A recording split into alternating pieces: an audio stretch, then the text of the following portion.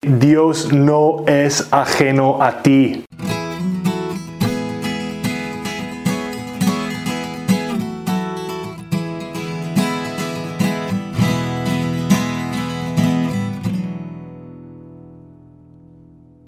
Bienvenidos a este nuevo episodio. Es un gusto tenerles aquí de vuelta. O si es la primera vez, bienvenidos. Hoy voy a hablar de un tema, una pregunta que me mandaron, que es si Dios es ajeno a mí. Si Dios es algo ajeno a mí. Entonces es uno de los formatos que queremos tener en este podcast, ¿no? De ir respondiendo a sus preguntas. Y bueno, me puse a pensar, ¿no? Cosas ajenas a mí, ¿verdad? La primera cosa que pensé fue como una celebridad, una persona súper famoso que a lo mejor sigo en Instagram y que nunca pues hablo con esa persona, ¿no? Veo qué hace, veo que publica y esa persona es algo, pues es una persona ajena a mí. Puedo dar like, puedo poner comentarios, puedo mandar hasta mensaje directo y termina siendo algo ajeno a mí.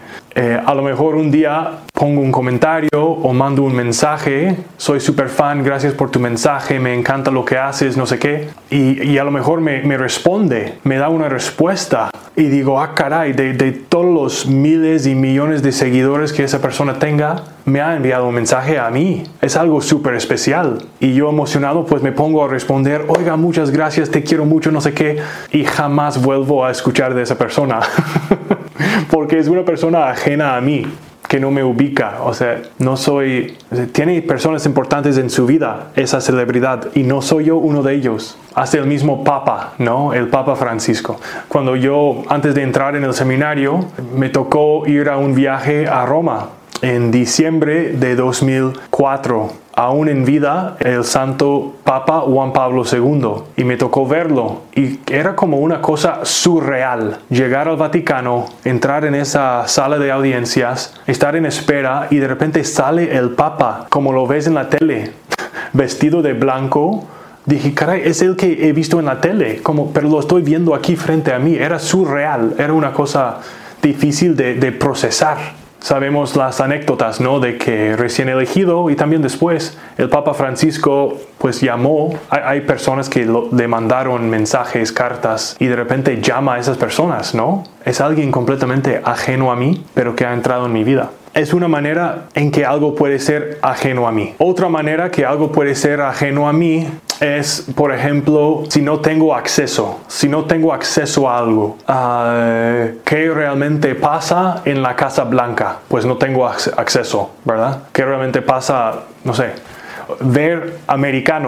Ver un partido americano cuando no entiendes para nada las reglas, termina siendo algo ajeno a ti. El hablar maya, que estoy aquí en Yucatán, si están hablando maya, pues es algo ajeno a mí, no tengo acceso. Y podríamos hablar, ¿verdad?, de un Dios inaccesible, de un Dios irracional, de un Dios retirado, lejos, ajeno. ¿Es así? Gran pregunta.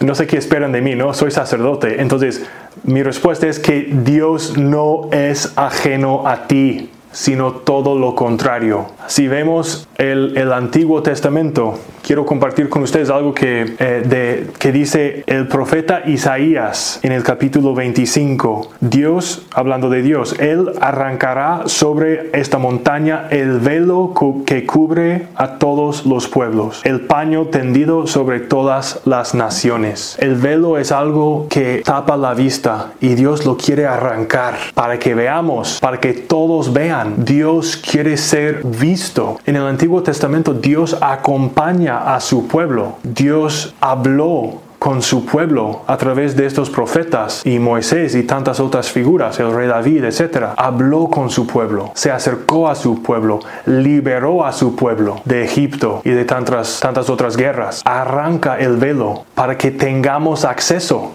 En el Nuevo Testamento es más radical aún. Dios, arrancando ese velo, toma nuestra carne, encarnado, hijo de la Virgen María, y podemos ver su cara. Vino a estar aquí entre nosotros, actuó, habló, enseñó, se acercó. Eso no es completamente lo contrario de algo ajeno a mí. He hablado del Antiguo Testamento, he hablado del Nuevo Testamento. Queridos amigos, la Biblia es súper importante. Dios nos ha dejado su palabra. Podemos saber tantas cosas. Tenemos acceso a Dios gracias a esta gran herramienta que es la palabra de Dios, la Biblia. Si sientes que Dios está ajeno a ti, podría ser la primera recomendación y a lo mejor podría ser tema de otro episodio, ¿no?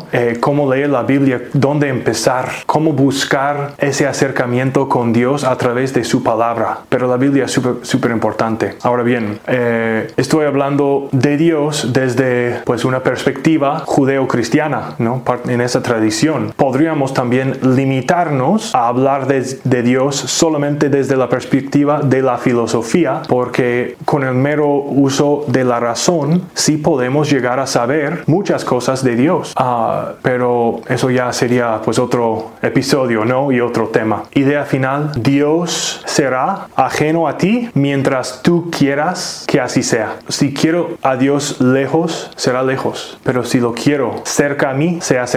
Podríamos hablar también en el futuro de otras maneras de abrirnos a Dios, a ese acercamiento de su parte. Pero por ahora creo que basta decir: abren los ojos, hagan un esfuerzo por ser conscientes de su presencia en su vida. A lo mejor, sobre todo, a través de las bendiciones de todos los días. Gracias por estar aquí.